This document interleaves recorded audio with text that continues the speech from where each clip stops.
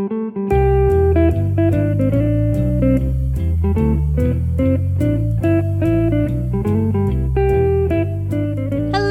to Ona Ross and Carrie, the show where we don't just report on fringe science, spirituality, and claims of the paranormal. Oh boy, we take part ourselves. Yep, when they make the claims, we show up so you don't have to. I'm Ross Blotcher. I'm Carrie Poppy, and I'm becoming an exorcist. Me too. Hey. And so can you at the International School of Exorcism. Ba-da-da-da-da-da, That's my theme song for everything now. Oh, okay. Yeah. Are you willing to give it to Bob Larson? I'm willing to rent it to Bob Larson. All right. Yeah. You're welcome, Bob. Yeah, Bobo. What is it? Da-da-da-da-da-da-da-da. Let's see. You're adding like a little bit of a syncopation. Oh, okay. It's ba-da-ba-ba-ba-da-ba. Is that any different? You were looking at me like, now you repeat. All right. Well, no, I was asking myself if that was different from what you did. I don't know. Yeah. Anyway, it's beautiful. Thank you. And that's right. We have taken the coursework to become exorcists. We've told you a little bit about it in our previous episodes, but now we're in like deep dive mode. Yeah, man. Let's get into the history of exorcism. So put on your exorcism hat, your student hat. Last time we left off at the end of level 1, course 1. I know, big cliffhanger.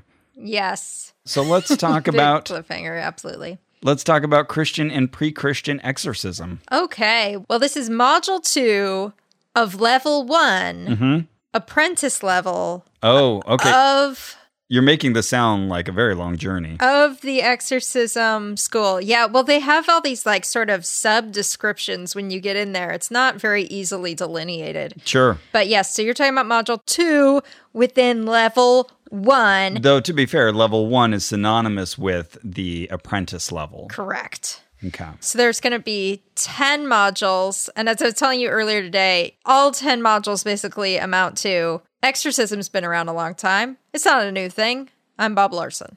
All right. Well, you just summed it all up. So I guess that's it for our show. That's it for our show. Thank you so much. All right. So the Christian and pre-Christian exorcism part is about how there were indeed exorcisms before Jesus even. Right, before there were such things as Christians. So don't be thinking that exorcism is just this new upstart phenomenon. Or that Bob invented it. So he let us know that Egyptians, Persians, Canaanites all had exorcism rituals. Yes. Mostly they were incantations or enchantments. There's always going to be kind of a rough line around exorcism as possession versus exorcism as a curse that's influencing you, or maybe it's laid upon an object.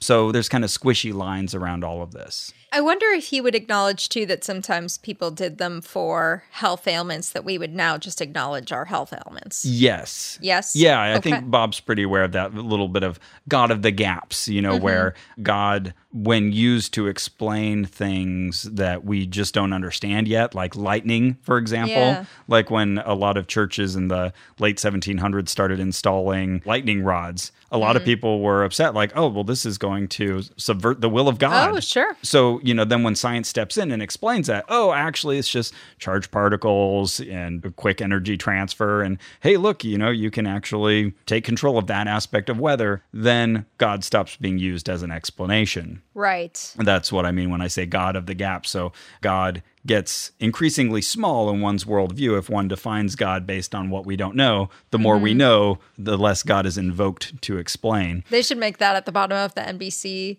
The more you know, da-da-da-da, the less you need God to invoke to explain. Da-da-da-da. Da-da-da-da. Ba-da-ba-ba-ba-ba-ba. So while Bob didn't use that terminology, I think he realizes, yeah, okay, some things now we do explain with medical science or just the understanding of the natural world. And very late in this game, he'll really get into mental health issues. Yes, definitely. Although I think he'd draw a hard line around anything that happened during the Jesus years. Everything Jesus healed, it was whatever Jesus said it was. Right. If the Bible says, you were walking on water, or you turned water into wine, or something else involving water, then yeah, that was That's what real happened. legit, because the Bible is absolutely correct about everything. I was going to say, is there any area where Bob is not a scriptural literalist? Oh, good question. I feel like even that is always hard to define because some people say they are, and then as you listen to them describe their beliefs, but if you look at this through a certain lens, you'll see that at the time they were encoding their virgin actually meant. There's going to be all kinds of hand wringing, but I feel for the most part, Bob, pretty literal. Yeah, he doesn't have to do a lot of backflipping to defend his literal biblicalism. So one thing he said that I thought was interesting is basically everybody alive during that time was an exorcist. Mm-hmm. Like it was kind of taken for granted as something anybody could do. If there are spirits in this world, you talk to the spirits. Right. Bada yeah. bing. And when you live in that world where everything around you is kind of controlled by the whims of the gods and the demons, you have to deal with them and placate them. So he mentioned in ancient Babylon, you had priests like creating a clay figure of a demon and then smashing it. In Hinduism, you had demons and demigods who were understood to attack living beings. In Greece, you had the Oracle of Delphi, and they were supposedly possessed to tell the future. Mm-hmm. And he pointed to other witch doctors and shamans in various cultures that have had the equivalent of these beliefs and figures. But he does say that once Jesus came, Christ became basically the only true exorcist because he was the only one who truly had command over everybody. And so the spirits had to obey his word. And before you were sort of beseeching them, please go away. But when Jesus comes, he's commanding. He has the actual right over that person's body. Interesting. Apparently, there are even stories that Solomon had the ability to cast out demons. Not in the canonical Bible itself. Same for David. Some of the Dead Sea Scrolls said that he made songs for casting out demons. It's interesting how Bob does cast a wide net as far as what he'll consider as potentially Holy Writ. Because a lot of Protestant Christians will not consider things like the Dead Sea Scrolls, the Gnostic Gospels, the Apocrypha. And I think even he will kind of hold them at arm's length just to acknowledge, well, they were aware of this phenomenon at the time, even if we don't take them literally. Right. If I wouldn't call them scripture as well. But I think he's pretty good at least at keeping an open ear and mind. And he carries around that Ritual Romanum. Yeah. Volume 2. And he talks about how in Jewish mythology, a Dybbuk is a malicious or malevolent possessive spirit, which maybe we'll return to at some point in the future. Maybe. Will we? Maybe we'll have Dybbuks living in our houses. Who knows? Oh, are those dolls? The boxes that you can buy on eBay. Oh, okay. Of course, in Islam, you've got jinns and genies. And Bob says he's had Muslims come to him because their imams couldn't help. Oh, I'm sure that's happened. I'm sure that happens all the time, Bob. Sure. You know what? Fair point. But he also says some of his most frequent or at least very common visitors are Catholics who don't want to go through the rigmarole of getting approval from a bishop who has to perform the exorcism. It's harder to get through the Catholic Church now. So, Possible. You know what? You make a good point. Yeah, that's different because in the first story, they've actually gone to their holy person and the holy person's not been able to do it, but then Bob does. Right. Yeah. Sure. Yeah, just like we hear the stories about people being thrown across the room, and yet he has tons of YouTube videos, and I'm not aware of a single one that shows anyone being thrown bodily across the room. That reminds me, I'm reading his book, Rock, Practical Help for Those Who Listen to the Words They Don't Like What They Hear. That's a great subtitle. Thank you. I wrote it. And that's kind of like the best ratio of 4-letter title to full sentence subtitle. It's about rock music and how it's bad. But one of my favorite things in it is he says a couple times, now, I'm not even giving you the worst examples. There's even worse things. I'm like, why? Why are you not giving me the worst examples? Oh, Did you not write them down? This is what a book is for, right? Yeah. Presenting your most cogent case. But it's like, I want to plant the seed of how bad this can get and then also add your imagination to it. Yeah, that's an interesting tactic. Isn't it? Well, anyway, so Module 2, people did this before Jesus, and then for a while people stopped doing it, and so Jesus and his followers had to sort of take up this mantle again. Yeah, so he, as we've said before, rightly makes the case that the Bible does talk a lot about exorcism, and Jesus doing a lot of exorcism, and he says, by his count, a third of the chapters of Matthew, Mark, and Luke have something to do with exorcism. And so he's got this encyclopedic memory for all of the different mentions of exorcisms, but he's right. The synoptic gospels, not so much John. He may have more to say later about how John kind of hints at maybe the presence of exorcism.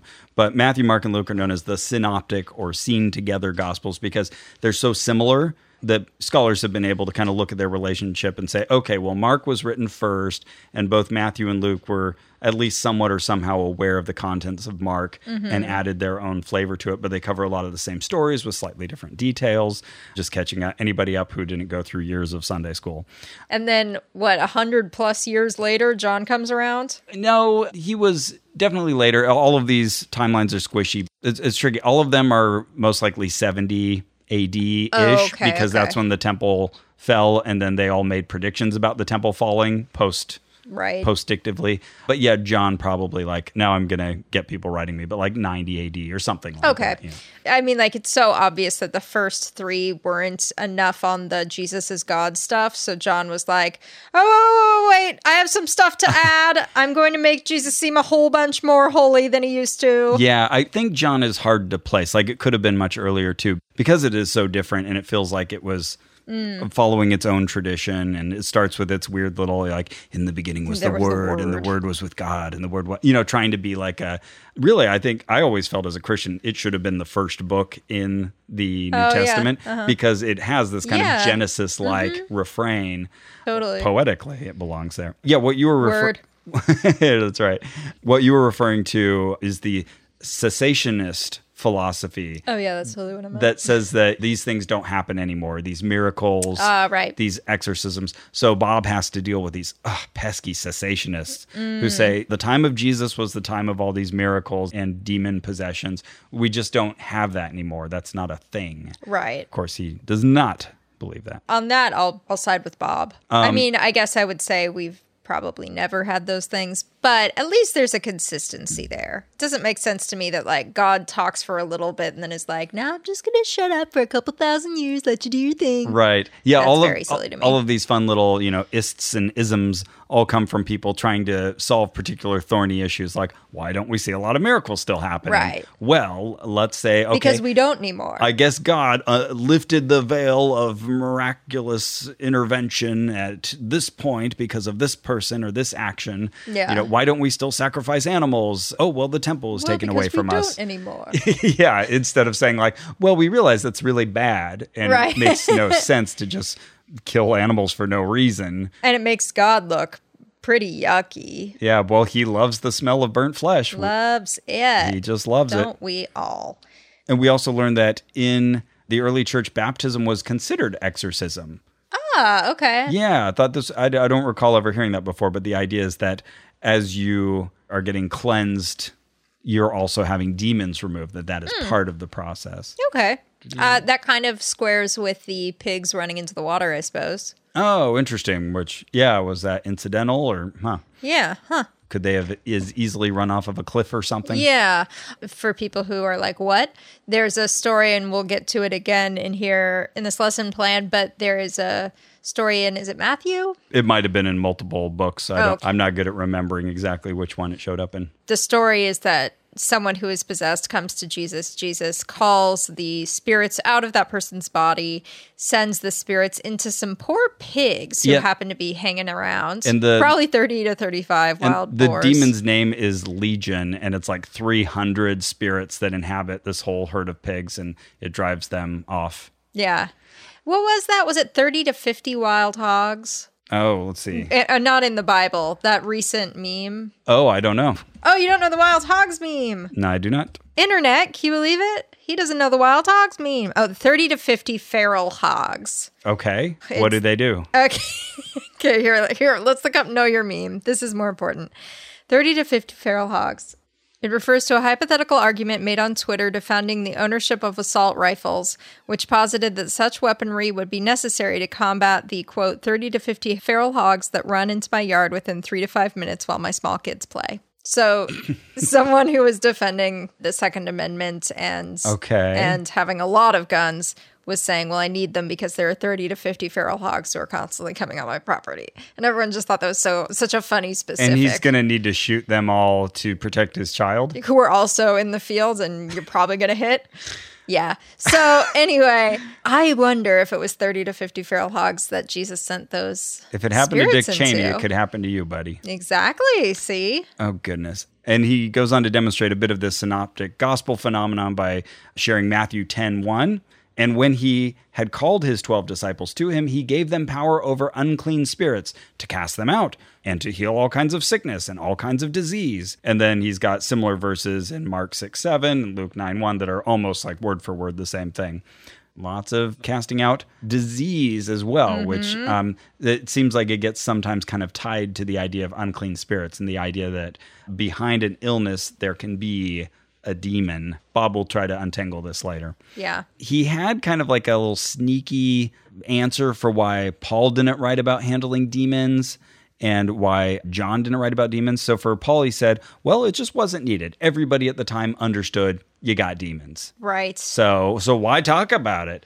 Yeah. I think that's kind of a weak argument. That makes sense when it's like, oh, there's a gap in this one manuscript, but it's elsewhere contemporaneously. Then okay. And Paul is the most prolific author of the New Testament. He's writing Right. churches all the time. My brothers in Christ, I greet you greatly. I have been in prison. You know, Yeah. he's talking about all kinds of minutiae. He doesn't talk about demons. Give me a break. Yeah. I've been to his cell, Paul's cell in What? Rome. Yeah. That's crazy. Or at least they call it the cell there. Okay. This was 2007, and since I've wondered, did they actually know that? Yeah, Or just is like it just like they have a birthplace sure. of Christ that you can visit, Yeah. and there's a whole tourist industry of these locations. But that's interesting. I mean, And they were like, I wouldn't here's the rule it place out. where the well sprang up, and they like pointed at a grate. They covered and when this the spot with a earthquake grate. happened, here's where Yeah. he escaped. Okay. Yeah, I'd take it with a grain of salt for sure. Yeah. But it was exciting. I wouldn't It was say cool. it's impossible. Yeah. Even so, it's always interesting with like a forgery like the Shroud of Turin. It's a 13th century forgery or somewhere thereabouts, 14th century. Anyways, it's interesting because it has a history yeah. in and of itself. Oh yeah, Even- Cottingley Ferries. Give me some of that. Exactly. Oh, yeah. Totally. And for John, yeah, of course he didn't mention it because he was emphasizing Jesus's teachings. Right. And he left all of those chronological little anecdotal stories to Matthew, Mark, and Luke. So, all right, convenient. He's assuming a lot more collaboration between John and the other gospel writers. Yeah, I was always taught that John came last, and it was sort of to fill in the gaps of the first three. So, Okay. and with that narrative, that kind of falls into place for me. He says that similarly, nobody was really writing about exorcism in the 2nd century, just again because he felt it was so quotidian and everyday. You just, you eat breakfast, you cast out demons. Why write about it? Boring. Whereas there will be passages that are just like, and then Jesus talked to them, and then he cried, and then he went to sleep, and then he got up. He was able to point to some historical figures. Justin Martyr was an early apologist of the 2nd century. He said, "For numberless demoniacs throughout the whole world and in your city, many of our Christian men, exorcising them in the name of Jesus Christ, who was crucified under Pontius Pilate, have healed and do heal, rendering helpless and driving the possessing devils out of the men, though they could not be cured by all the other exorcists and those who used incantations and drugs." So he was able to point, okay, well, look, see, I can point to one person mentioning it. So, we can assume everybody else was talking about it too. And then he talked about kind of the transition to when Constantine made Christianity the religion of the land. Yeah. He said it's a big bump for Christianity. a big bump for Christianity, but Bob feels that actually kind of set us back a bit. That's often the argument that, well, it made us complacent because we no longer had to fight for relevancy and truth. Now we had power that introduced corruption, and that's when exorcism started to kind of go on the wane. Right. So then we get to module 3. Exorcisms of the Synoptic Gospels, Yes. because I know what you wanted to know more about. Did they do exorcisms before? Didn't they? We still don't believe you, Bob. Give us examples. I certainly can. So, again, as Ross mentioned, the Synoptic Gospels are Matthew, Mark, Luke, and John, the first 4 books of the New Testament. And in all 4 Synoptic Gospels, Bob notes that Jesus does exorcism to some degree in all 4 books, some more than others, but still. He does it in all 4, and also noted a third of the chapters contain some reference to Yeah, exorcism. I think that's Bob's way of getting a bigger sounding number. Than Yeah. There's some allusion to exorcism or something related to it in 1/3 of the chapters. Oh, yeah. Raise your hand if you know someone who has died of drugs. Oh my God, it's the whole room. Right. Well, what if 20 of those people knew the same guy? Fun with numbers. He mentions that Josephus The Jewish historian spoke of many examples of exorcisms. That name might sound familiar to those of you who've looked into historical evidence for Jesus and Jesus's life. There are very few extra biblical sources that actually mention Jesus. Right. Josephus was one who wrote much later. He was born after Jesus died, but he's one of the few historians who referred to that movement, the followers of Jesus. I am a believer in a historical Jesus. I think there really was a guy named Jesus. But Same here. There's a segment of people who think he's a completely false figure, just made up whole cloth. The Christ mythicists, Robert Price. Yeah, and this is part of the argument, is like, if he had this huge movement, why isn't he mentioned by like Origen and these other like big name historians of the time? I've always heard Origen. Maybe it is. But yeah, I mean, they make interesting points, but I'm with Bart Ehrman and most of scholars kind of agree on this, that, there was most likely some itinerant minister who went by Jesus. Surely he absorbed a lot of the mythology around other people. I always say we probably know next to nothing about this actual Jesus. Yeah. It's kind of like a Ned Ludd situation where, like... I don't know that. Luddites, the people who rebelled against technology and smashed all the looms. There's questions like... I didn't know the etymology there. Was that an actual person? To a point where it kind of becomes irrelevant because they're just a symbolic figure of this kind of collected group of stories. Right, okay. Did you say smash the looms like it was that? Yeah. That anti-tech? Oh, yeah. Wow. It was like they're taking our jobs by making these machines, smash them. I mean, honestly, touche. Although I do love my yarn winder. Your yarn winder? Oh, yeah. Saves you some time. Oh, so much. We are in favor of the cotton gin. That's what we're saying. Thank you for listening to our show. So yeah, Bob says exorcism is actually more important in the Gospels than making believers. Okay, interesting, yeah. Bob. Okay. I mean, that makes sense because more of the focus is on making believers after Jesus' death, because that's when you need people to like believe in him because he's gone. So I feel like more like Acts is about where Acts of the Apostles, a book of the New Testament, is more like where we start to hear stuff that's like, and we really need you to go around and talk about Jesus because he ain't here no more. Right. We thought he was going to come back, but he didn't. So we better write these books and tell you so you can pass this on for the next generation. I'm sure Jesus is coming back any minute now. Yeah. Oh, goodness. Yeah, we could really unpack that and how much everybody actually believed that. But that's an interesting point. I think of the time Jesus said, stop worrying about the poor so much. The poor you will always have among you. I'm here right now. Yeah, one of Jesus's greater moments. But, like the demon-possessed, well, you'll always have them among you, too. Yeah, true. Seems like salvation would be a bigger thing. I was just thinking today, I saw the Jesus quote, if you're not for me, you're against me. Yeah. I don't know what I read that somewhere, and I had heard it a million times. I looked at it, and I was like, that's a cult leader. That's Trump's email list. I want to say that's from one of his parables, but still, they're supposed to be indicative of what he thinks real leadership is. That's scary stuff. No one should be saying that to you. He who is not with me is against me. Yeah, jeez, Jesus. And whoever does not gather with me scatters. Yeah, yikes. Well, anyway, we don't know if he said those things, so if you like Jesus, it's fine. Whenever I ask people, what do you think is the most compassionate story of Jesus? Mm-hmm. Like, what comes to mind when he was being the most loving and caring and forgiving? Mm-hmm. What comes to your mind? Woman by the well. That's a good one. Okay. Letting kids sit in his lap. That's also a good one. Okay. Another one is forgiving the woman who they were going to stone. Yeah. In John 8.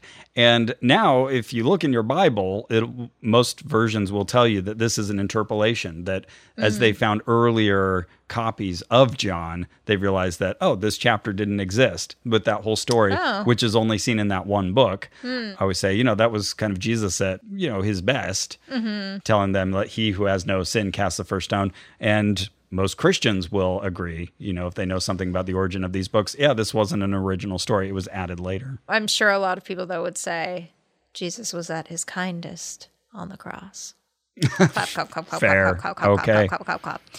So yeah, exorcism was basically proof of Jesus's power in these stories. And as I mentioned before, Ross is sitting with his mouth absolutely agape, and I'm just going to continue with my stupid sentence. Oh shit, Carrie. As I mentioned before, Jesus had actual command over these spirits instead of just asking them to leave. What's up, Ross? You look a little shocked. Yes. Okay. I was looking up this passage that you just mentioned, that whoever is not with me is against me. Yeah. That was from a little subsection of Matthew 12 called Jesus and Beelzebub. This was related to exorcism. This quote, I'm reading from the NIV because that just happened to be what I clicked on.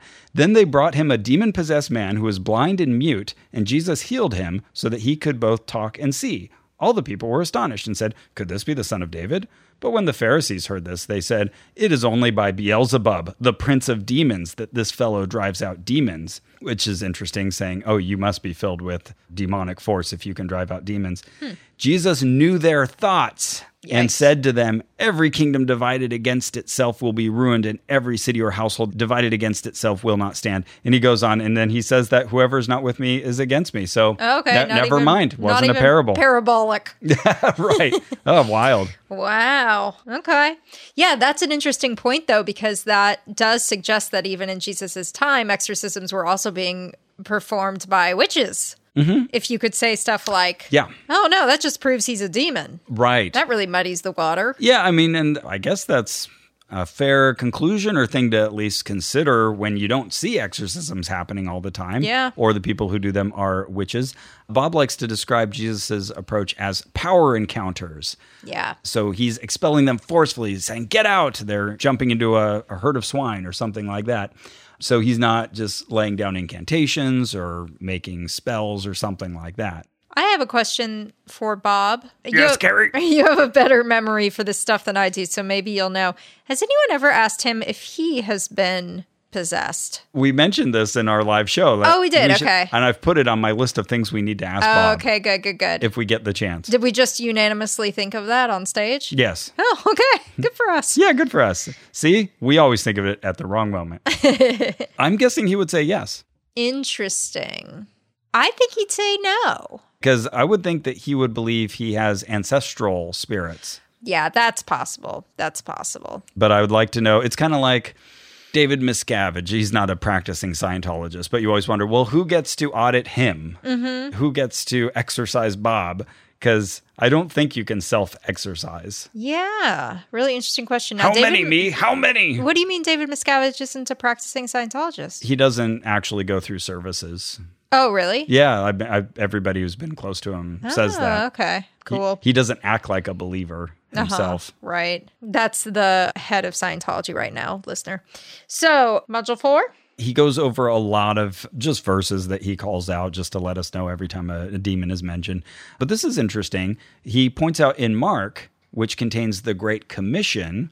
This is a big deal for Christians. This is the reason why Christians want to tell you about Jesus. Yeah. And wonder whether you found him. Yeah, the Great Commission is your assignment. Hey, now go out across the world and tell people about me and win souls. Yeah, that is the reason why look at me saying why Christians are evangelistic typically, because like for Judaism, there's nothing that tells them like, go out and convert people. Right. You have to come seeking it essentially and go through kind of a lot of work. So in Mark 16, it says, "And he said to them," just like Carrie was saying, "Go into all the world and preach the gospel to every creature. He who believes and is baptized will be saved, but he who does not believe will be condemned." So we're used to seeing just that first clause kind of written up in big letters behind the pulpit. Yeah. Because it's a big organizing principle for Christians. Keeps you busy. But this is interesting. If you keep reading, it says, "And these signs will follow those who believe. In my name, they will cast out demons. They will speak with new tongues."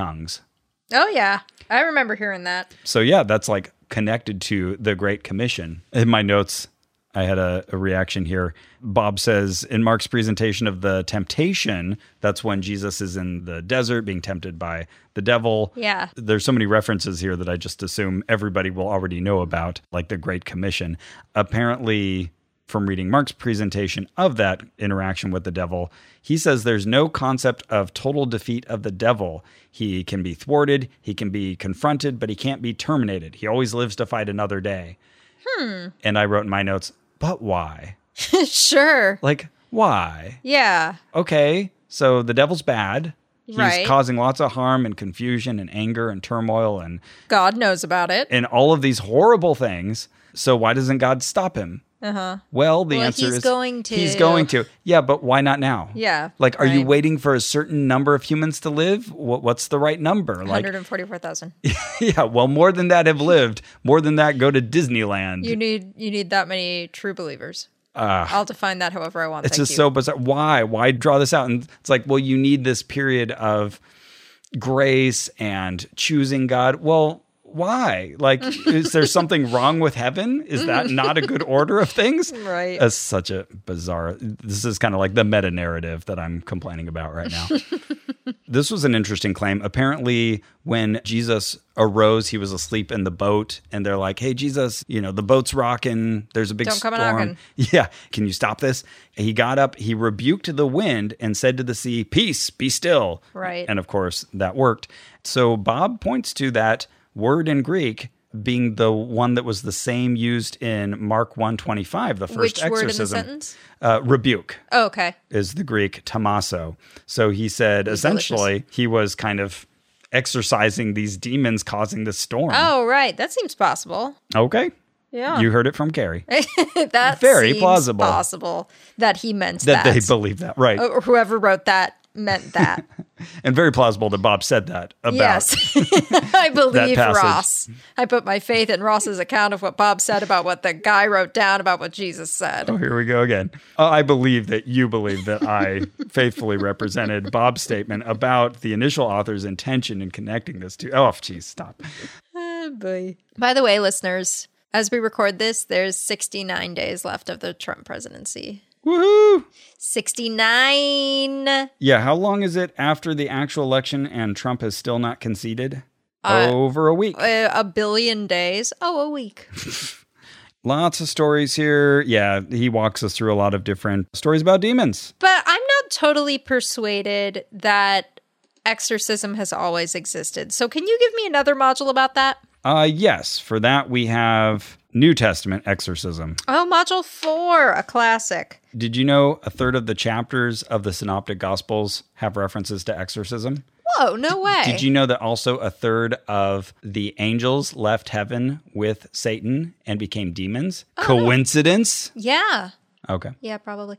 Is that true? I mean, okay. Is that biblical? Well, okay. Well, we will get into this in a later module, but Bob believes that. Most Christians believe that. There's kind of a poetic passage that refers to a third of the stars falling. Okay. And it's taken to mean, it's actually referring to Lucifer demons. being cast out of heaven and a third of the angels following him. Okay. Of course, I knew that the demons were fallen angels, but I didn't know. I had never heard that third bit. Though, according to that one online psychic that we talked to, there's only, what was it, like a handful of angels? Oh, that's right. There's like a fixed number. It was like It's like ridiculously 50 low. or something. Yeah, or even less. It was Yeah. like, there's like 6 angels. Yeah, Like, yeah, what? yeah. What are you talking about? What you talking Now this sounds absurd. about? Yeah. My mythology is better than yours. What are you doing messing with it? So in here, this is definitely one of those methinks thou doth protest too much modules for me. Okay. So he spends a lot of time talking about how certain books don't mention exorcism in the Bible, in particular Peter, James, and Hebrews, which are placed in such a way that you would think they would. But don't let that deceive you, Ross. Okay. Because those books do mention resisting evil, and Bob's going to shoehorn in that probably meant exorcism, because that was Okay. part of the cultural understanding of resisting evil, okay? Remember what we said. Everybody was dealing with exorcism all the time. So these were just code words, dog whistles for exorcism. Right. In a way, its absence is proof of its presence. Which is conspiracy theory logic. But okay. That's all I have to say about Module 4. Of course, anytime that he does find some non-gospel passage that does refer to demons, he's very excited about that. Like 1 Corinthians 10:20. The things which the Gentiles sacrifice, they sacrifice to demons and not to God. And I do not want you to have fellowship with demons. You cannot drink the cup of the Lord and the cup of demons. You cannot partake of the Lord's table and of the table of demons. You can't sit here. You're already sitting at God's table. This is my child on the Forrest Gump bus voice. Oh, yeah. Yeah. Sights taken. Yeah, that's it. But the longer I speak in any sort of put on accent, the more it just becomes some other accent that doesn't make any sense. That's about how I do accents, too. Okay, cool. One time, I was in Guatemala and... In band camp? No, just on vacation.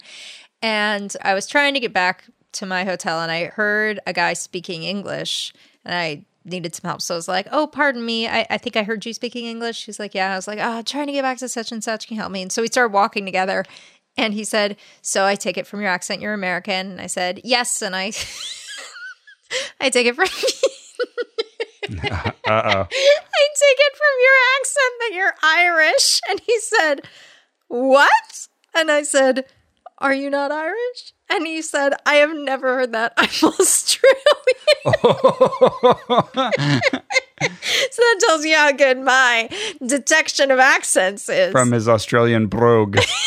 It's like I've never in my whole life had someone say that to me. You know, maybe it was just the odd surroundings, Maybe. Your defenses were down. I like that Bob mentions here that today some Christians believe not all witchcraft, such as Harry Potter, is bad. Oh, So but it is. I think we know where he comes down on Harry Potter. I'm sure of it. I'm going to tell you a little later in this episode about that rock music book. Oh, wow. I can guarantee he doesn't like Harry Potter. My nieces and nephew, there are certain things that they're not allowed to watch or read. And of course, Harry Potter is one of those. Oh, I shouldn't say of course, but they are. And when my niece came to stay with us once, she just wanted to look at the Harry Potter movie covers. Oh. And Cara said, sure, okay, that's fine. Oh, Good look at them. That's sweet. Oh. Are these the nieces and nephews who I accidentally said fuck to like 4 times at your birthday party? Correct. Okay, cool. Yeah, so Bob kind of goes through just the rest of the New Testament, but it only takes one module because there's so few and far between these references. Like he can point to James 2:19 and say, you believe that there is one God, you do well. Even the demons believe and tremble. And Bob says, look, they're even describing an exorcism. That's what demons do. They tremble. Mm-hmm. Chihuahuas too. And that was written by James, the half-brother of Jesus. Oh. We say half-brother because, of course, we know Jesus wasn't actually the son of Joseph. Yeah, come on. He's the son of God. Even though the genealogies given in the Bible that conflict with each other painstakingly take us from, in one case, Adam, in the other case, David, all the way to Jesus through Joseph. And it's like, wait, I think you forgot. He's not supposed to actually be the son of Joseph. Oops. Plot hole. Raised by adoptive parent. So very important that we give these conflicting genealogies to get us there. James 4:7, therefore submit to God, resist the devil, and he will flee from you. So, it's there. Yeah. The New Testament it's good does enough. Believe in the devil. Good enough for government work. So thank you, Bob. You've convinced us. Nope. I don't think I have. I'm going to hit you with it again in Module 5. Though I was hoping right now, at this moment. Yes, Ross, is it? Yeah, I'm Ross. Good memory. I was hoping you could tell me about how to save money online when I purchase things. Oh, I have no idea. Well, why am I talking to you? Oh, you know what? Actually, now I'm remembering. I actually do have a really good suggestion for you as far as the saving money online thing. Oh, I guess I'll stop packing up my stuff. Okay. Yeah. Stay here because there is a great application called Honey. Honey? Yes. Oh, like the food? The delicious like food? The bee throw up. Yeah. Yeah. Because, these days it feels like online shopping is like the only shopping we do. That's where today's sponsor, Honey, the free browser extension that scours the internet for promo codes, comes in. You get Honey on your computer for free by going to joinhoney.com/ohno. And there's just 2 little clicky poos, and you got it. Oh, my goodness. And when you're checking out one of its over 30,000 supported sites, Honey pops up, and all you have to do is click Apply Coupons. Oh, my gosh. And then if Honey finds working codes, it'll apply the best one to your cart. I've done it myself. I do it myself. I save money myself. That's amazing. You can get Honey for free today at joinhoney.com/ohno. That's joinhoney.com/ohno. And yeah, it really is that easy. Like, you're just on a site, and all of a sudden, Honey pops up, and it says, like, hey, wait, we're going to try to save you money. And you're like, oh, thank you, Honey. it will become your spouse. You'll be talking to your browser plugin like, honey, I'm home. Mm-hmm. But yeah, then it just says like, oh, we're looking through, we're checking to see which ones work and which one is the best for you. And it automatically applies it in your shopping cart. Very cool. You will love it as much as you love your life partner. Maybe more if you're deeply unhealthy. Anyway, also, what if you wanted to make a website? Oh, I would love to make a website. Oh, God. I just love surfing. You know, a dream is just a great idea that doesn't have a website yet. That's what I always say. And you can make that dream a reality with squarespace.com. Oh, Squarespace. That's where you can create a beautiful website to, blog or publish content. Yes. Promote your physical or online business, or even announce an upcoming event or special project. Maybe you have an event coming up in like the year 2023 and you want to advertise it now. That or other things. You can go to squarespace.com, make your own website, and it gives you access to beautiful templates created by world-class designers. Chef's kiss. Powerful e-commerce functionality, also known as selling things. A new way to buy domains and choose from over 200 extensions. Whoa. I wonder when that new way is going to become just the way. Oh, right. Because it's been new for a minute. Yeah. Yeah, anyway. But that's a whole extension of extensions. Oh, extension in a different way. They've extended the number of extensions. Oh, is that right? I know back in the day, you could only get like .com, .net, .org, and it was like a big deal when you could get .biz. And then when they released .horse and like everybody rushed it. It was so hard to get one of those. I like barely got in there. And you get 24/7 award-winning customer support. And my favorite thing about Squarespace is you can go there, you can start building a site. Just like play around with the tools, and nobody's even asked you for money yet. And you're like, what's going on? Who am I cheating? You just try it out, and you're like, I like this, and the site is coming together beautifully. Then, now you make your purchase, and just make sure to use that code OHNO. So check out squarespace.com/OHNO for a free trial. And when you're ready to launch, use the offer code OHNO to save 10% off your first purchase of a website or domain. And that can be some serious change. Oh, yeah. That's squarespace.com/OHNO. Okay, what's Module 5? Module 5 is Biblical Exorcisms Part 1. Oh, we've got a 4-parter coming. Okay. Yep. So here's where he's going to go through specific exorcisms one by one performed by Jesus and see what we can learn from him. Yeah, start to do a little bit of exegesis and not Jesus. Right. GESIS, not Jesus. Exit Jesus. Right. I feel like there's a good use for that pun. Yeah, right? Exit Jesus. Okay. I have a thought. Anyways, yeah, this is pulling lessons from the text. And if you haven't been exposed to the Protestant Christian church, they can preach entire sermons on 1 or 2 verses. Oh, absolutely. On a word in a verse. Yes. If you're Melissa Scott, a letter in a verse. Oh, my goodness. Yeah, so this is hermeneutics, exegesis. There's this whole process of just extracting painfully endless messages out of one verse. And so you wonder, how can you really base just centuries of thought on one book? Well, that's how. That's how. And if you look at the root word here, it actually means this, which is slightly different than what you were thinking. So let's talk about that difference for an hour. Yeah, which is sometimes interesting. Yeah. And other times just grasping at straws. Yeah, I am the worst person to critique how interesting such things are. 'Cause if anyone can find it interesting, it's probably me. But I see what they're doing there. Yeah. And some people are better at it than others. Melissa Scott can make that shit dull as it can possibly be. And Gene Scott, even worse. This was interesting because often when people say, what was the first miracle of Jesus, they, of course, say water to wine. The wedding at Cana, exactly. Yeah. So Bob might take issue with that because he says miracles and exorcisms should not be separated. Exorcisms are miracles. Yeah, I mean, agree. Yeah. Yeah. Agree to agree. Yeah, I think that's fair. Yeah, in fact, if I could sense any paranormal phenomena attached to an exorcism, that would qualify for the $250,000 challenge. Absolutely. Yeah.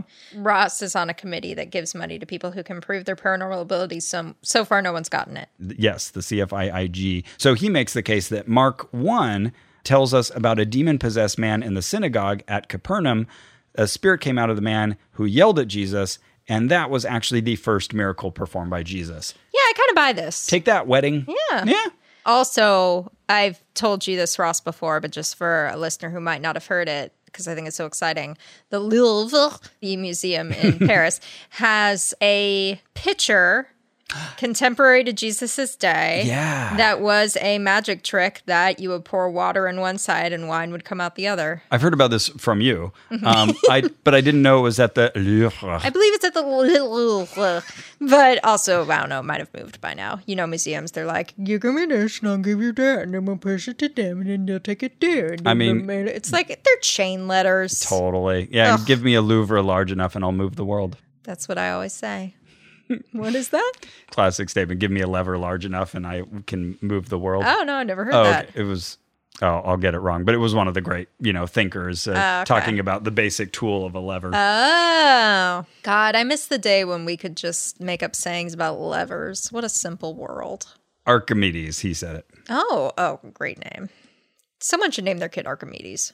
Yeah. Modern Archimedes? Come on. Totally. Archimedes Jones? I'm going to see if I can talk my wife into having another kid and be like, hear me out. We could name him, if it's a him, Archimedes. Or her. Yeah, we can name her Archimedes. Yeah. Or if a person turns out to be gender non-binary. Actually, it'd be a great name for a gender non-binary kid. Absolutely. Oh, yeah. Archimedes? Do you want to call Cara right now and run this? Just kidding. Okay, he's doing it, folks. I'll text her. Okay, text her. This That's might better. work better by text. I'll keep going. I'll vamp. Okay. I said, if we had another child, we could name them Archimedes, eh? And she said, no. Oh, Cara. Cara. Ah. Wait, now she's typing something. All she has to do is bake it in her body. Come on, 9 months and you've got an and Archimedes. Then push it out. Yeah, exactly. God, have a little team spirit. Okay, who knows what she's cooking up. She's still typing. Oh, she said if we get a pet owl, sure. Oh, it might be dangerous for your cat. She makes a fair argument here. Okay. But yes, tell me more about the man with an unclean spirit. Well, one thing that Bob mentions is that the man with the unclean spirit probably went to this synagogue often because everyone's acting like, oh, yeah, we know this guy, but all of a sudden he's talking all weird. So it seems like he's having some sort of like mental episode or, I don't know, talking out of turn a lot all of a sudden. So then when Jesus casts it out, he's all better again. He's back to being typical Joe. Oh, that's right. And he was saying that something like bitterness can let in a demon of rage. Wow. So maybe that's what was happening. So he was doing a little bit of his Dr. Phil thing, like, let me kind of paint this scenario how I think it went down. Oh, okay. Interesting. Bob does tell us in that context that there can be many demons lurking within. So sometimes the demon you get isn't going to necessarily be the chief demon or the most powerful. Right. It's going to be whichever one the urging of the Holy Spirit has pushed to the fore. Oh, right. Okay. So that's why Bob says you always want to try to expose the demonic system within. And that's why he may, shout at you some of these catchphrases of his. Interesting. I didn't retain this, but I kind of like that thought, just systematic, because I've worked at organizations where this happens, where it's like, oh, really difficult interview? Let's not make the head of the group have to take this. How about this sort of middle management individual who's good at interviews, but also can be the fall guy if needed? Okay. You go take it. Meaning Carrie. Sometimes, but lots of people were on that level. Oh, okay. Yeah. And we'd just be like, now you have to go on let's test out this national radio exorcist. and do this. Yeah, let's see how well this Bob guy does. Right. You go for Jerry. You haven't done this in a while. I was trying to think of a demon name. Yes, Jerry. Can't think of a better demon name. This is interesting. Related to that, Bob says that he never declares anyone absolutely clear of all demons because there may be others. And we've witnessed this because we've seen the same person exorcised multiple times. Actually, when I went to that info session, Bob told a really interesting follow-up story about that woman that we saw exorcised, and we found out later she'd been exorcised before. Yeah. It's so weird that they can be exorcised again because he has the demon swear with him, I go to the pit. Yeah. And it's honor bound to go to the pit. And yet they come back, I guess, with a different demon? Yeah, it must be a different demon. So he was talking about her because he asked me oh, how did you find out about me? And I said, oh, yeah, we went to that previous one. He said, oh, yeah, her. Actually, I ended up performing her wedding Whoa. I was trying to think of the order in which to tell this, but he performed another exorcism on her At her wedding? at her wedding. No! That's what she said. Oh my God. And then he said, and minutes later, I was conducting their wedding. And he's like, I've never done that before. I wonder if What? that's true. What? I wonder What the hell? if that was just made up on the spot for you. Maybe. Yeah. He was telling a very small group this, but then Sure. he said that she now is interested in pursuing the ministry herself. Well, we got to find her. Yeah. Did we ever find out her name? I'll find her. I think we had her name at the Yeah? time, assuming See it if we can wasn't find a her name. pseudonym. Okay. He gives evidence for that in Mark 1, that same demoniac, man possessed by a demon. I don't know if it's appropriate to refer to someone as a demoniac, a man containing demons. Okay. I want to use the acceptable language. I don't know that they have a preference, but yes, good to know. If there's any demoniacs out there, let us know Let us know. let us know your preferred terms. But they responded, "Leave us alone." And what do we have to do with you? Same with the Gadarene demon. That's the man who had the legion demon that ended up in all the pigs. That also said, "Leave us alone." So there you go. There's many. Yeah. They speak of one accord. Another fun thing Bob said, he asked, why are we so successful and covered by the media, referring to his ministry? It's not because we have the best apologetic arguments or the smartest. Probably not. It's because we show the power of God over evil. Yeah. Okay. You know what? He's right. I would say it's because you're performing exorcisms. Well, yeah, but they would say that's the same thing. Okay. Okay. So, Module 6, Biblical Exorcisms Part 2. Adieu. So, in this one, we have the Canaanite woman with the possessed daughter. Okay. So, Matthew 15. this is an interesting one because the daughter's not present. The mother approaches Jesus. This is my reading of it anyway. This is the mother, in absentia. right. The mother approaches Jesus, is like, oh, my daughter needs healing. She's possessed. We don't get much detail about why she thinks she's possessed, but it's just taken for granted that that's correct. Mm-hmm. And then Jesus is like, I don't know. You're kind of bothering me in the middle of my thing. And then she's like, please, I really believe in you. And he's like, okay, go home and you're going to find that she's healed. I believe your expression of faith, it has Right. healed your daughter. Uh-huh. Yeah. And then she's like, yay. And then she goes home and her daughter's healed. Mm-hmm.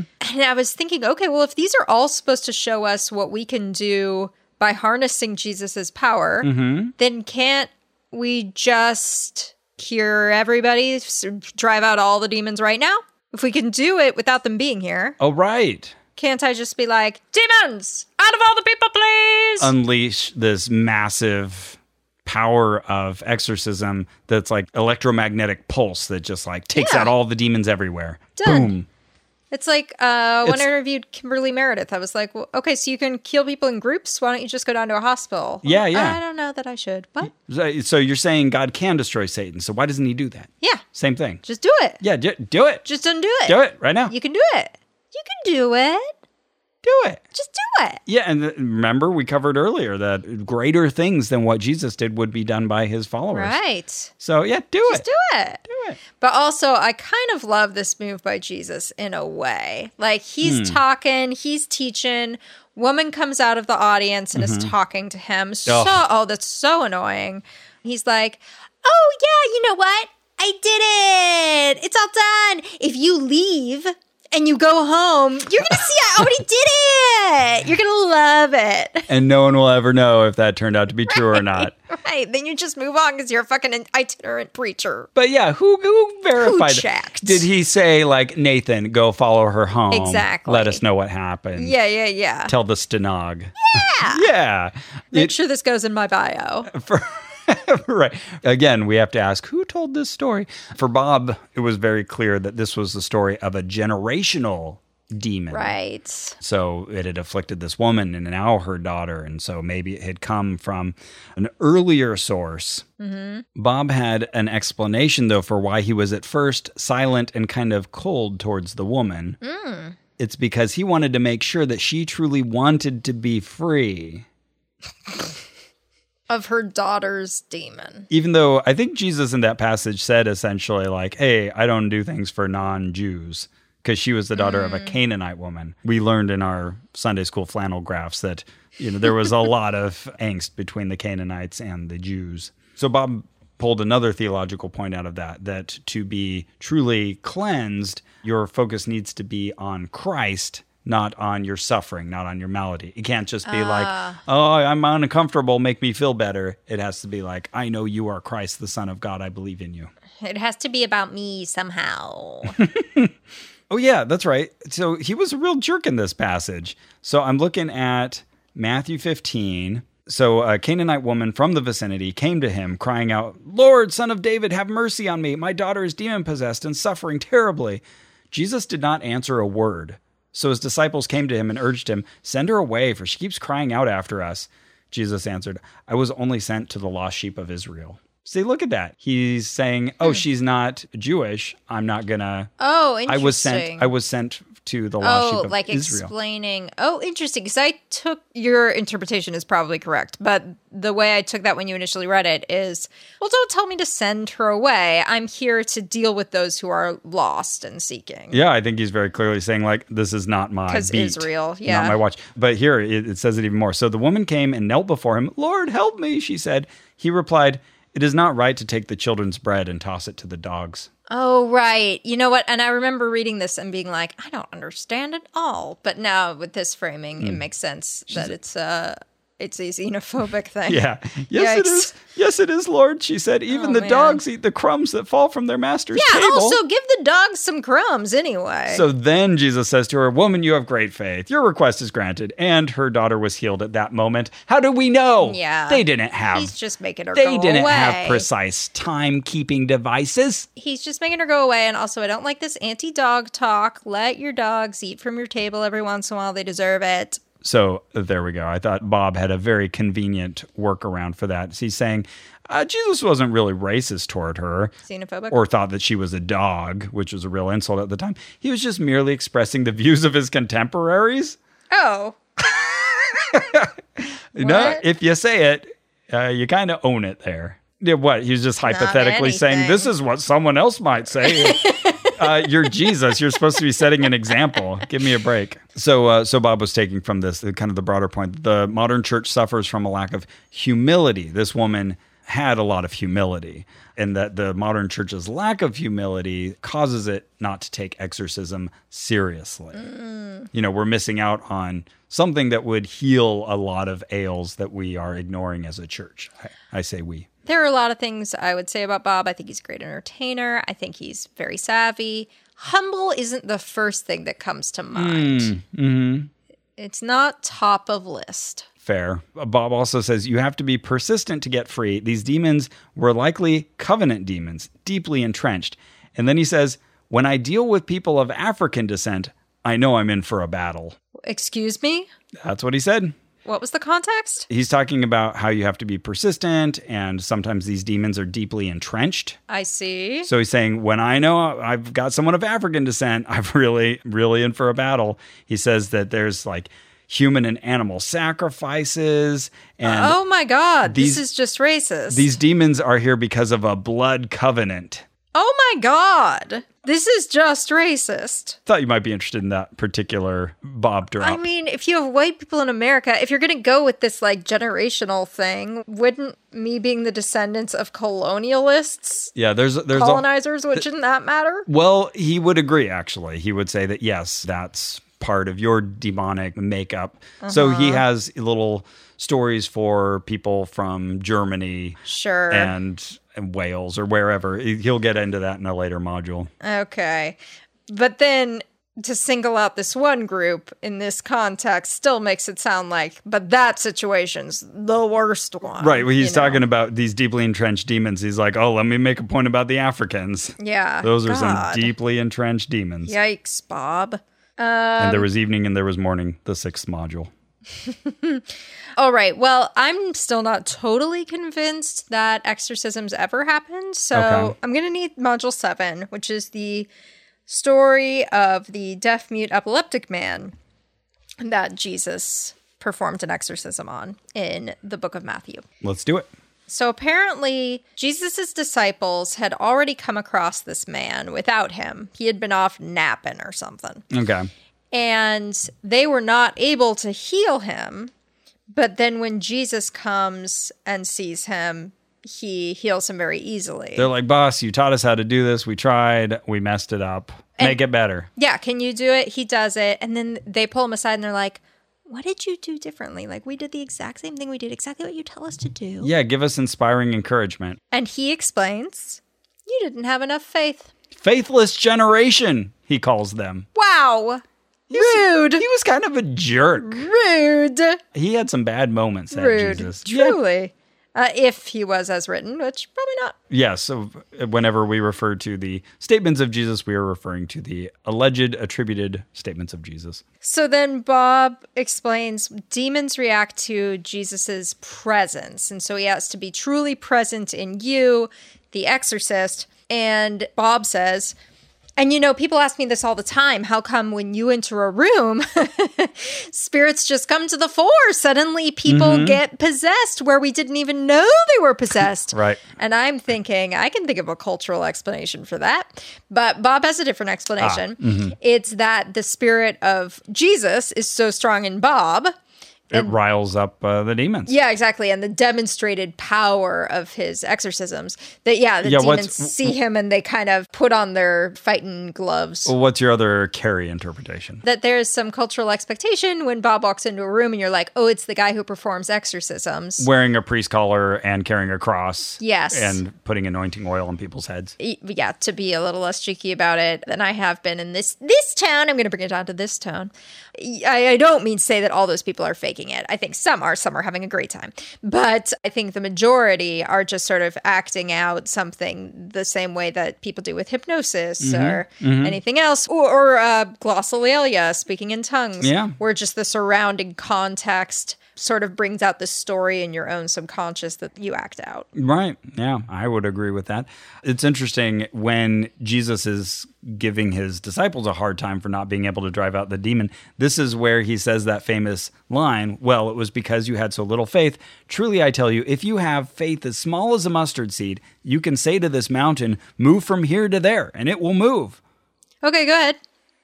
Yeah, do it. Yeah. Yeah, do it, Jesus. Yeah, because you haven't moved any mountain. Because your faith is much bigger than a mustard seed, Yeah. so let's move that mountain. Can you just, even move, a hill?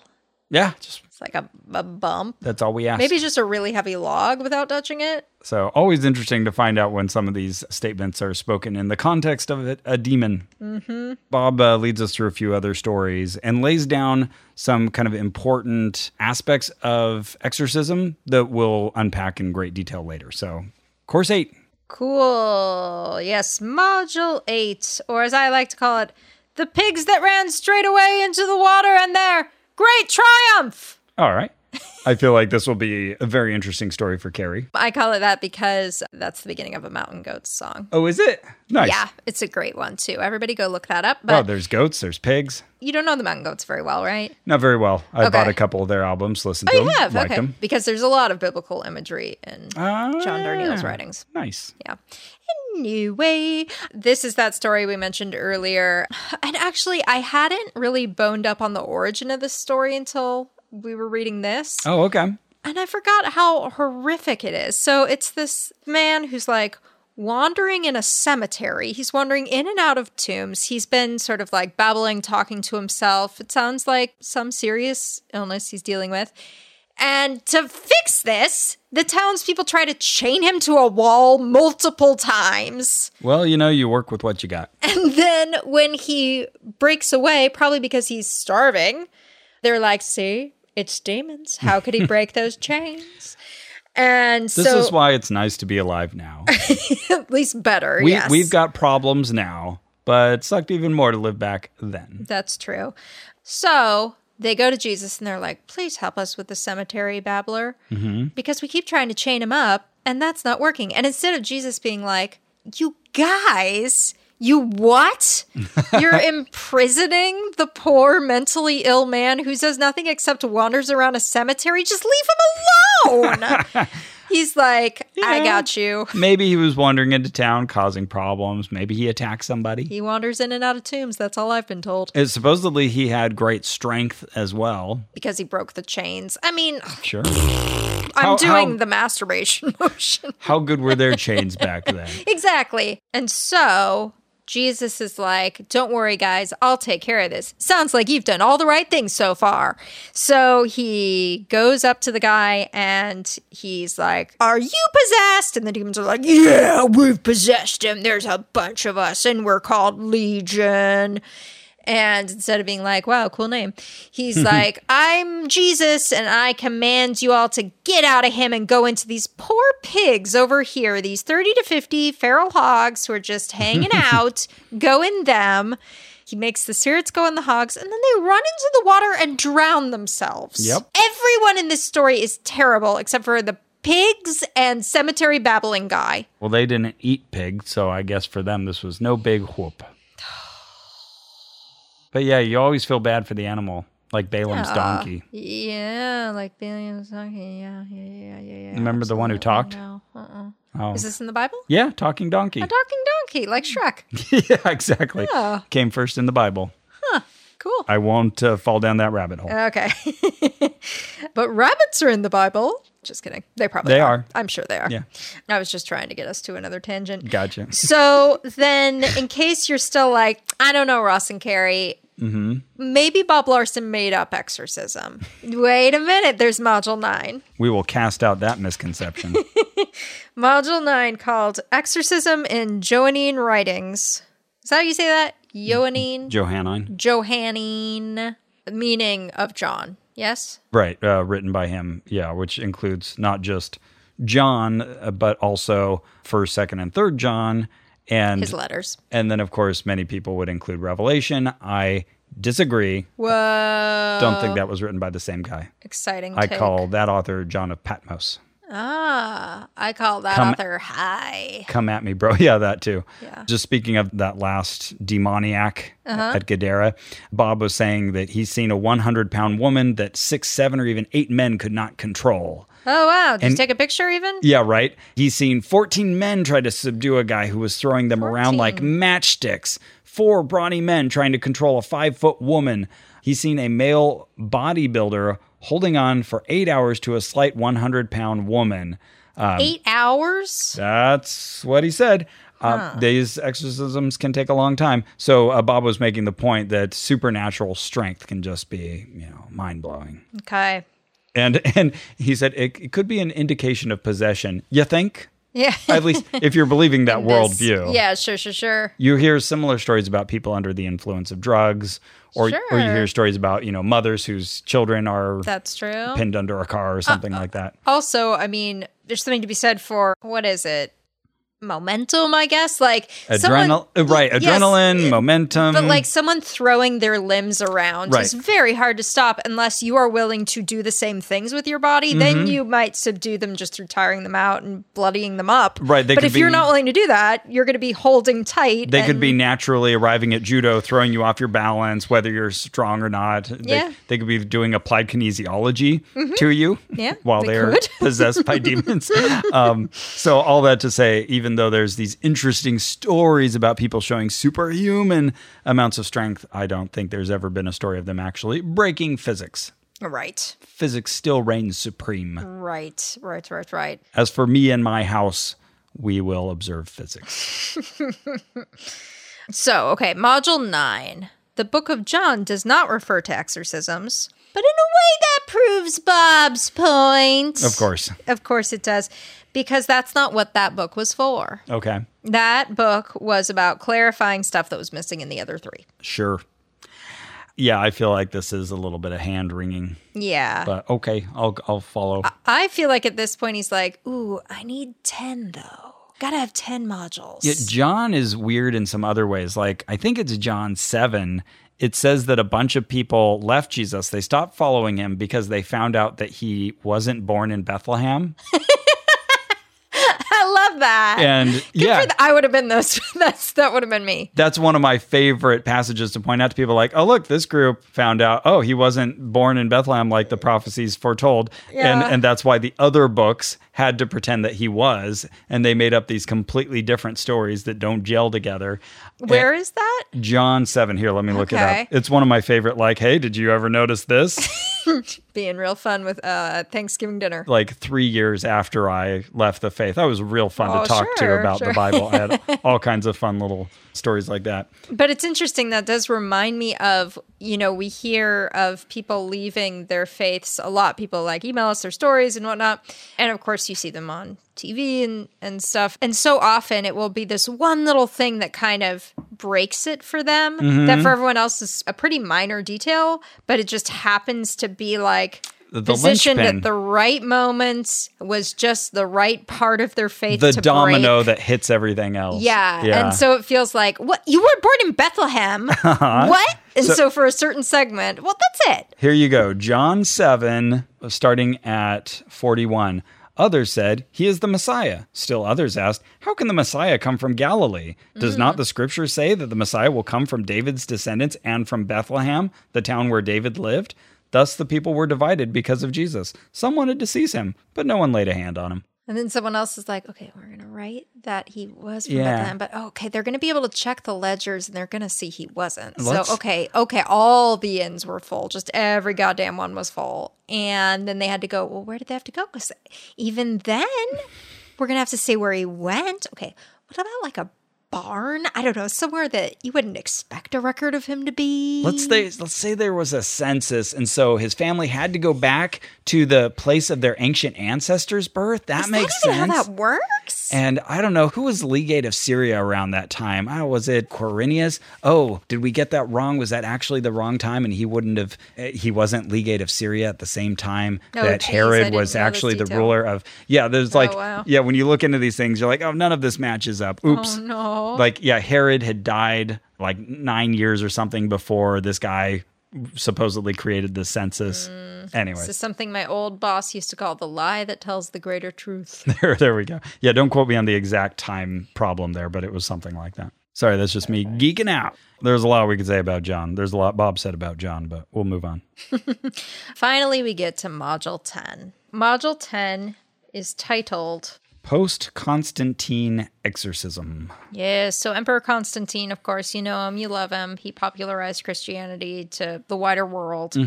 All because he saw a symbol in his vision and then he won a battle. So he's like, well, I guess Christ Protector is the one I serve now. Even though Constantine himself didn't actually become a Christian until on his deathbed.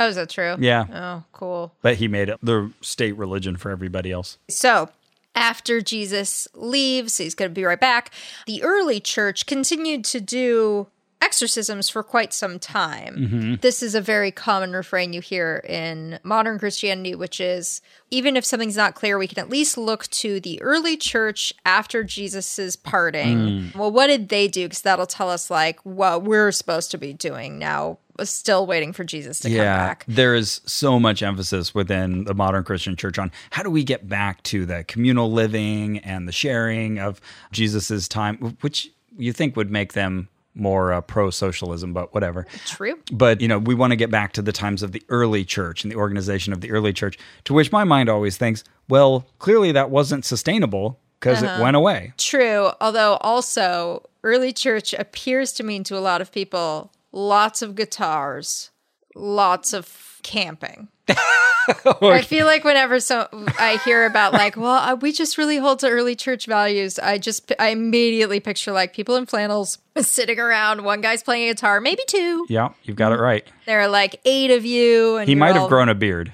Yeah, you're all reading the Bible to each other. And I mean, to be fair, you're probably a lot cooler than a lot of other churches, but yeah, those are my kind of Christians. Yeah, for sure. Guitar playing, flannel wearing, beard toting, early church seeking Christians. I'm learning the banjo. Yeah, you are. Yeah. So early church leaders kept up exorcisms, and we were never supposed to stop, but it just sort of fell out of vogue. Okay. Now it's back, baby! Yeah, he starts with early kind of pre-Constantine people. He goes through them again. So if you want to learn all about Justin Martyr, Tatian, Irenaeus, Tertullian, Origen, you should take this course. You can learn all about these things that they said about demons. But then after the ascendancy of the church to power, that was the inverse relationship, the decline of exorcism. And the church sort of fell into complacency, and there was sort of this undercurrent of exorcism, but it wasn't common everyday practice. Bob talks about the Middle Ages. There was a revival of interest, but an over-interest in the devil and the use of torture.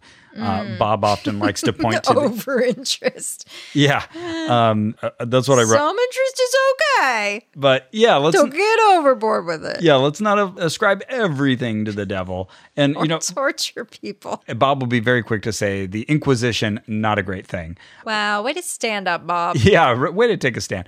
And so he'll say, they used it just to persecute enemies. This was not good. Sure.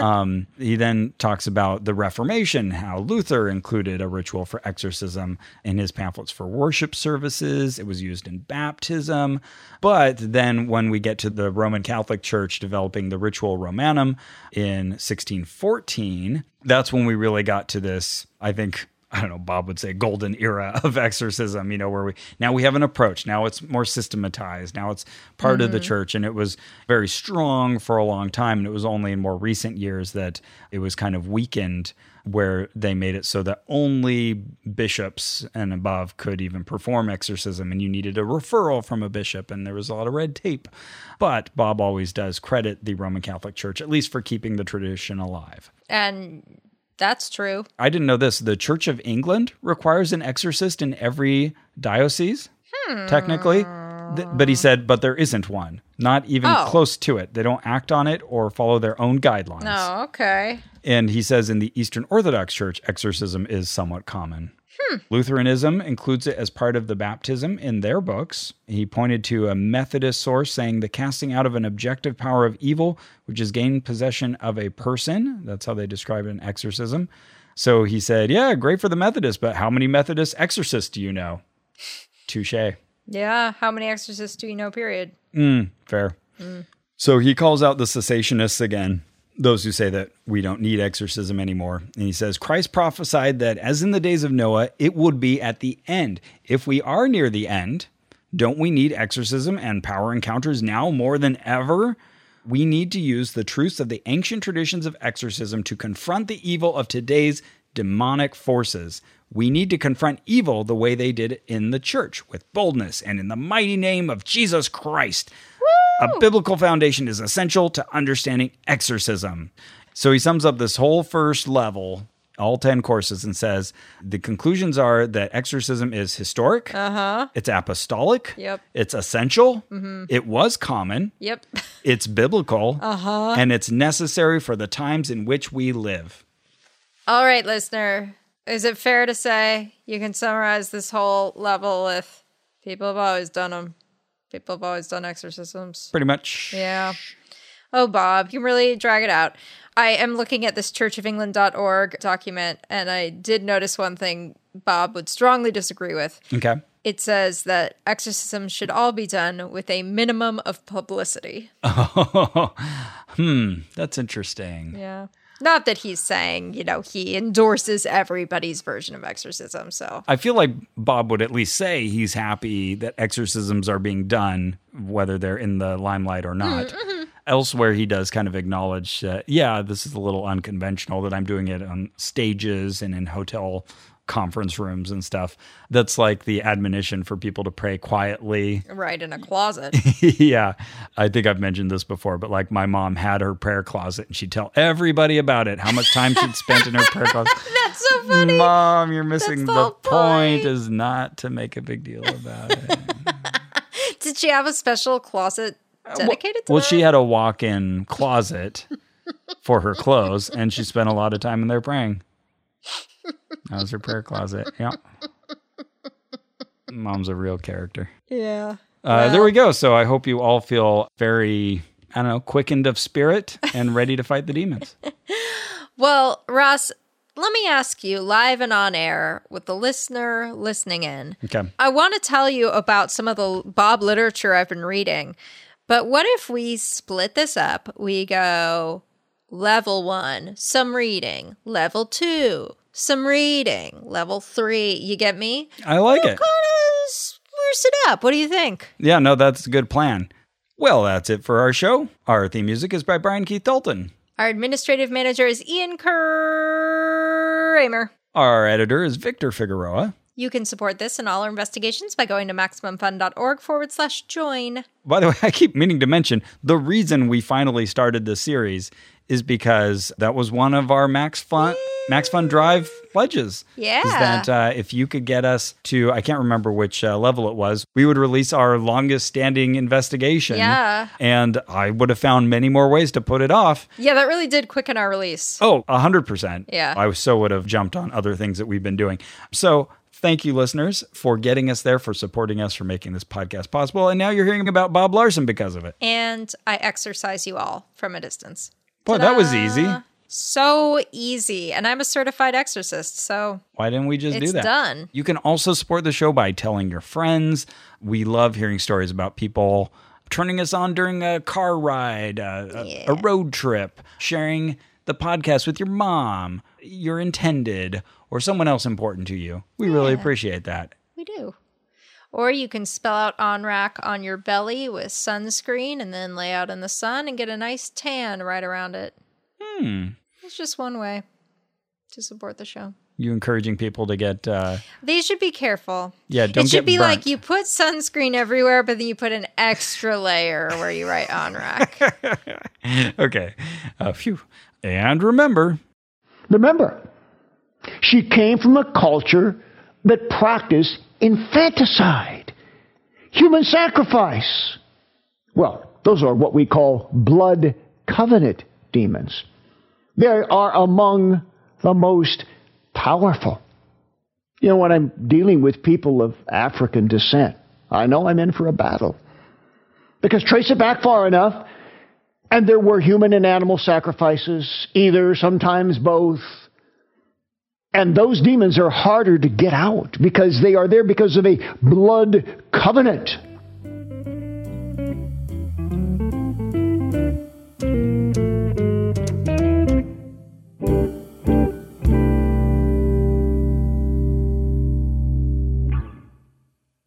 Listen, I'm a hotshot Hollywood movie producer. You have until I finish my glass of kombucha to pitch me your idea. Go. All right, it's called Who Shot Ya?, a movie podcast that isn't just a bunch of straight white dudes. I'm Iffy Wadiway, the new host of the show, and a certified BBN. BBN? Buff Black Nerd. I'm Alonzo Duralde, an elderly gay and legit film critic who wrote a book on Christmas movies. I'm Drea Clark, a loud white lady from Minnesota. Each week, we talk about a new movie in theaters and all the important issues going on in the film industry. It's like Guess Who's Coming to Dinner meets cruising. And if it helps seal the deal, I can flex my muscles while we record each episode. I'm sorry, this is a podcast? I'm a movie producer. How did you get in here? Iffy, quick, start flexing. Bicep, lats, chest. Who Shot Ya? Dropping every Friday on MaximumFun.org or wherever you listen to podcasts. I can remember as a child thinking it was odd that here was this can full of meat. I'm Jesse Thorne. This week on my show Bullseye, David Letterman on shame, regret, and canned hams. Is this the best delivery version of pork? That's this week on Bullseye from MaximumFun.org and NPR. MaximumFun.org. Comedy and culture. Artist owned. Audience supported.